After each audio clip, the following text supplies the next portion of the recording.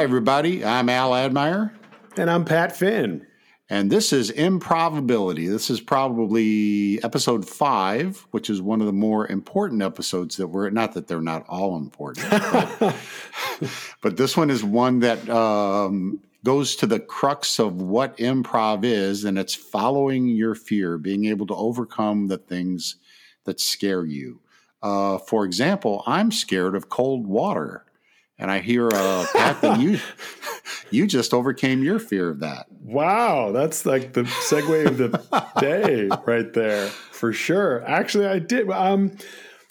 I've been married for, I think it's our 32nd year. It's a number you should know. I should know it. I know. It's 32nd. We have 3 wonderful children. And my wife, who we kind of know each other really well. I mean, you're similar. You've been married for quite some time to an amazing person, Sally. And she turned and goes, "Oh, those guys back in Chicago are doing the polar plunge." It was my cousin's friends. My cousin's sister-in-law who organized the whole thing. And she goes, "Gosh, haven't you always wanted to do that?" And I was like, No, I have not. I've seen people do it, but no part of me was like, I should try that. It's like how somebody might watch curling. Most people don't go, that's something I should be a part of. No offense to the curling community. I used to curl myself. But so it turns out my cousin's sister-in-law, they have 3 kids, and their youngest, Eileen, has Down syndrome. And I didn't know this, but all the charity, the money that's raised goes directly to special needs education as well as Special Olympics. So I was like, well, okay, now it's cause-oriented. Now it's kind of a cool thing. So, I went to Marquette University and taught a class there, and then we zipped down to Chicago, where I didn't know the coldest month, water temperature-wise, is March. A little fun fact. I didn't know when I signed up. But yeah, it was about 100 of us. There's, I think, 3,000 people that do it. It's super well organized. Wow. And we go into a tent, we kind of hang out and meet and talk and have an adult beverage, which I probably wouldn't have done it without. And then we did. We jumped in together, and we raised over $90,000. Wow. Which was so cool. And yeah, it was cold, but it was, I think they had bagpipers and people cheering and screaming and people went to watch it. So it was, I may or may not do it again, but I'm glad. Yeah. I told my wife it was a bucket list item that I didn't know was to be on my bucket list. On your bucket. Yeah. Yeah. Well, as long as you can go to a site and put in a credit card number, I'm not jumping into Lake Michigan. Well, that's what it was. People were like, here's $25 because I don't want to do it. And I was like, all right, I get the cut, but that was us, So it was cold. And then, it's funny being in LA, you have wetsuits for when you go surfing and stuff. And, I was like, that just seems like it's kind of cheating a little bit. So we wore board shorts and a t-shirt. Wow. And you have to wear shoes. Yeah, here in Georgia, we don't have a lot of surfing. We don't have a lot of wetsuits. I just like the way you threw that out. Yeah, here in LA, when you surf, you wear a wetsuit. Oh, well, really? It's because you do, because the water's freezing here. Yeah, I bet. So but it's yes, it was 30 degrees. So and I think it was 32 degrees outside. So it snowed the next day. So we beat the snow. Wow. So that helped. But I'm not doing it. I'm not doing it. Still nothing to help. Nope. So what we want to talk to you about today is fear. A big part of improvisation is being able to what is called follow your fear, not only to recognize what you're afraid of, but to address it and to overcome it. Could be the fear of failure, could be the fear of conflict, the fear of not being accepted. All those things are things that hold us back from not only achieving success in business, in your career, in your relationship, and in your life, but it actually restrains us from becoming the people that we want to be. If you're afraid, it prevents you from putting yourself out there, which is the first step in improvisation or in life, Pat and I believe. Yeah, you're exactly right. It's kind of the idea that the anticipation of what the outcome may be makes you fearful and hesitant, if not uh, completely stopping you from doing something or trying something or attempting something or agreeing with somebody because you think it's going to go awry. Right. And once we do shows 45 minutes and we get a relationship and then we just go, and it won't work unless you follow that fear. But when it does work, you're like, that wasn't that bad. And I think it's the anticipation or the possibility of having it go wrong impedes people so much. Yes. But it's funny. This is an odd example. I golf a little bit, but I always think like, when you're on the tee, you're like, oh, this is a hard hole. It's got the traps over there and the creek. But then when you're on the green, you look back and you're like, well, that wasn't that hard. Yeah. Okay. So it's interesting. And I think people that get up on stage or do improv or agree to ideas follow the fear, and it pays off. Well, that's kind of the point too. Is what you're afraid of is what may happen, and what you think may happen usually doesn't happen. And I'm going to throw a little bit of science at you now. That's because we're basically, as humans, we're hardwired to be afraid. So when we were Neanderthals, we used to live in what sociologists call an immediate return environment. Basically, that means that our prevalent emotions were stress and anxiety, because every day we would go out there and have to tackle these problems, which were immediate. So like getting eaten by a lion. I was going to say a dinosaur, but everybody knows that dinosaurs were gone long before we showed up. True. But like getting eaten by a lion, is there going to be enough food? Is everyone going to accept me and take care of me if I get hurt? There were very immediate problems that just caused stress and anxiety to us, but they were also immediately solved. So you didn't get eaten by a lion. There was food for dinner. Your problems went away. Then, as time progressed, we started to form communities around those campfires and started telling stories, and we started to become a tighter-knit community. And that's when things changed, because the things we worried about weren't so much immediate. They were called a delayed return environment. So the things we started to worry about are what if, those things out in the future. What if our crops fail because of bad weather? What if I don't have children who can support me as I get older? What if I get hurt and can no longer hunt or farm or travel or take care of myself? Things that could happen.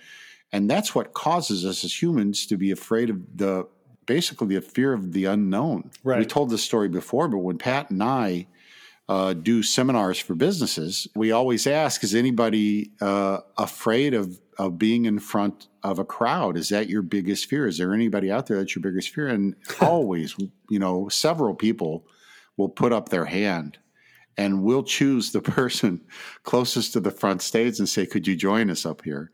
So in that moment, they have to face their fear, and we march them up to the stage and we stand with them, and we stand for, 15, 20 seconds. And we emphasize to them that nothing happened. Your worst fear, whatever you thought would happen, standing in front of these people didn't occur. And Pat, what always happens when they go to sit down? Everyone gives them a round of applause. Everybody applauds for them. Mm-hmm. So there's a benefit for them having followed their fear and overcome their fear. It's just a part of us as being humans that we need to address, because it holds us back in so many ways. Well, yeah, exactly. And it's not accepting somebody's idea or not trying something is the safer route. That's the easy thing. So once you comprehend some of the concepts of improv, one of them being follow the fear, then you're like, you know what? I'm going to try this. I'm going to try Margaret's idea and see where that goes, or let's try doing this or that, or let's try different things that they wouldn't have normally. Right. And kind of like you said, what's the worst thing that can happen? Right. Perhaps it didn't work out, and that's it. Right. So. And the thing is that if you are able to address those things that are holding you back, then you can move forward. The other thing we teach in our seminars is, if you look at the tenets of improvisation, which are active listening, yes and, the need to form cohesive groups and teams, the need to build resilience, and the need to embrace momentum. You can do none of those things if you're afraid. Right. You can't actively listen because you're afraid of what people are going to say. You can't say yes and because what if somebody doesn't give you a good idea to build on? You can't form a team because what if you can't trust that person? What if they make fun of you? What if they want to kick you out? You can't be motivated because motivation is movement. What if we move off in the wrong direction? Yeah. Right? All those things are a no if you cannot at least admit to yourself that you're afraid of something and then embrace it and move towards it. Great. Well put. And that's true. And all those things, it's like a wall you've got to climb over. But once you do, you realize, oh, that wasn't so bad. But you're not going to get anywhere if you don't go over that wall, or the wall being, in this case, fear. Exactly. And what it causes you to do, it causes you to live more and more in the now. Yeah. In this moment, because that will help you. That in itself helps take away the fear of the unknown, because this moment is safe. Yeah. I'm safe. I'm taken care of. I know what's happening right now. That's improvisation, because you live in the moment. You live in that moment. But I'm sure when you were up on stage Yes. at Second City, a lot of stuff that you didn't expect to happen happened, and you kept going, and it didn't throw you at all. No, because also what's amazing is, and this is how improvisation to me just equates into the business world so easily, is that they're team oriented, they're goal oriented, all those things, but it's unconditional trust of the person you're on stage with. So once you have that, once that's established, even though it's fearful, even though you don't know where you're going, right, you have somebody with you to agree with the ideas. So right, it's easier to go into the unknown or the fearful, or what could be perceived as fearful. Well, one of the things for me, I'll tell you a short story. I don't know if you're this way, but I could stand up and talk to a crowd of 10,000 people and not give it a second thought. Right. Put me in a room with 15 people and I'm terrified. Wow, interesting. Because you're close up, then you got to deal with people one-to-one. So I was promoting this documentary film that we were producing. But the hard part about documentaries is finding money, right? Ooh. So I was invited to pitch the idea for documentary to this woman who liked the idea of the film. And she said, come up. I flew up to Washington, D.C., and she invited me in. We went to her office and she opened the door and there were 20 people. Oh. And I thought I was going to be talking to her.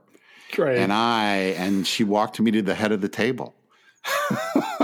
Yeah. And, in that moment, I had to just get over it. And, I do remember clearly thinking, what's the worst thing that can happen?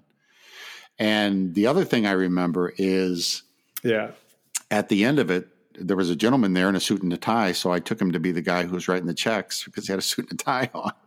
Right. He said, this is an interesting idea. How much is this going to cost? And I had not even thought about a budget because I was so focused on the idea.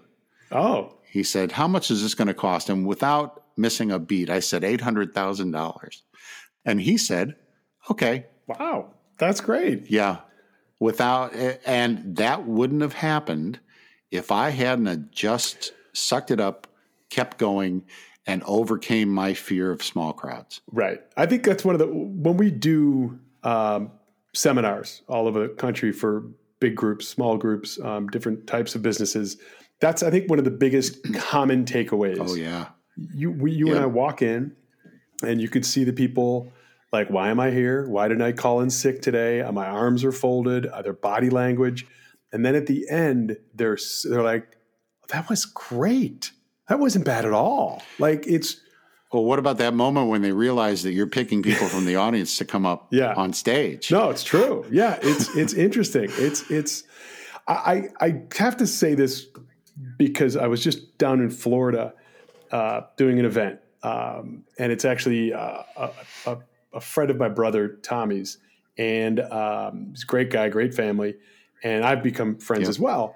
But when I kind of knew him, he had, I want to say he was in pharmaceuticals in some capacity, whether it was sales or management. And my brother said, my friend John wants to send out a some jars of barbecue sauce. He really likes these he thinks it's really good. He loves barbecue. Every Saturday, people go to his house. Yeah. And, I was like, okay, my brother-in-law does craft service. So I told him and George Wendt, who's a friend of ours, and a couple other people. Right. My brother-in-law's, how many people make their own barbecue sauce? And I opened the jar and he took a little bite or whatever it is, dollop. Yeah. And he goes, this is probably the best barbecue sauce I've ever had. And I was like, really? And George equally was like, this is ridiculously good. And I was like, wow. And then I kind of gave him the feedback, and he ended up getting 3 or 4 people to give him a little bit of money. And he quit his job because he wanted to do this. He wanted to have a barbecue shack, and obviously a huge risk, but it's kind of one of those, like, if he didn't, then he'd be where he was and he would never follow his dream in that sense. Right. He came out to LA the week before he opened his first restaurant in Florida. And he said, can I just cook for you? I just want to, me and the cook are going to come out. We're going to cook brisket and ribs, and you just invite all your friends and we're just going to cook for you. I was like, okay. And so they flew out. And in our driveway were hockey bags filled with jalapeno poppers and quesadillas and pulled pork and brisket and ribs. It was insane. Really? And they cooked for all of my friends, in the business, and so many people and so many actors. And people were like, hey, is this one of those things where it's like at the end we're full, and they go, okay, now we want everyone to write a check and be an investor. And right. I said, no, he's all set. This is it. This is his dream. He's following his fear. He's creating a company out of nowhere. And as everyone was eating, everybody came up to me and was like, hey, yeah, so I want to invest in this. I was like, no, dude, they're done.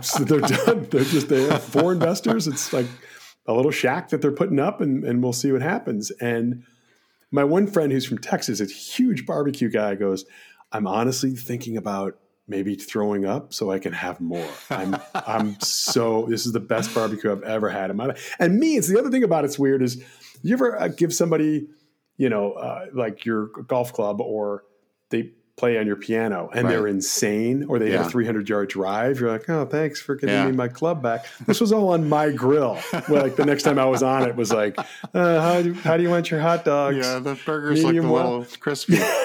These were it was ridiculous, but it was so good.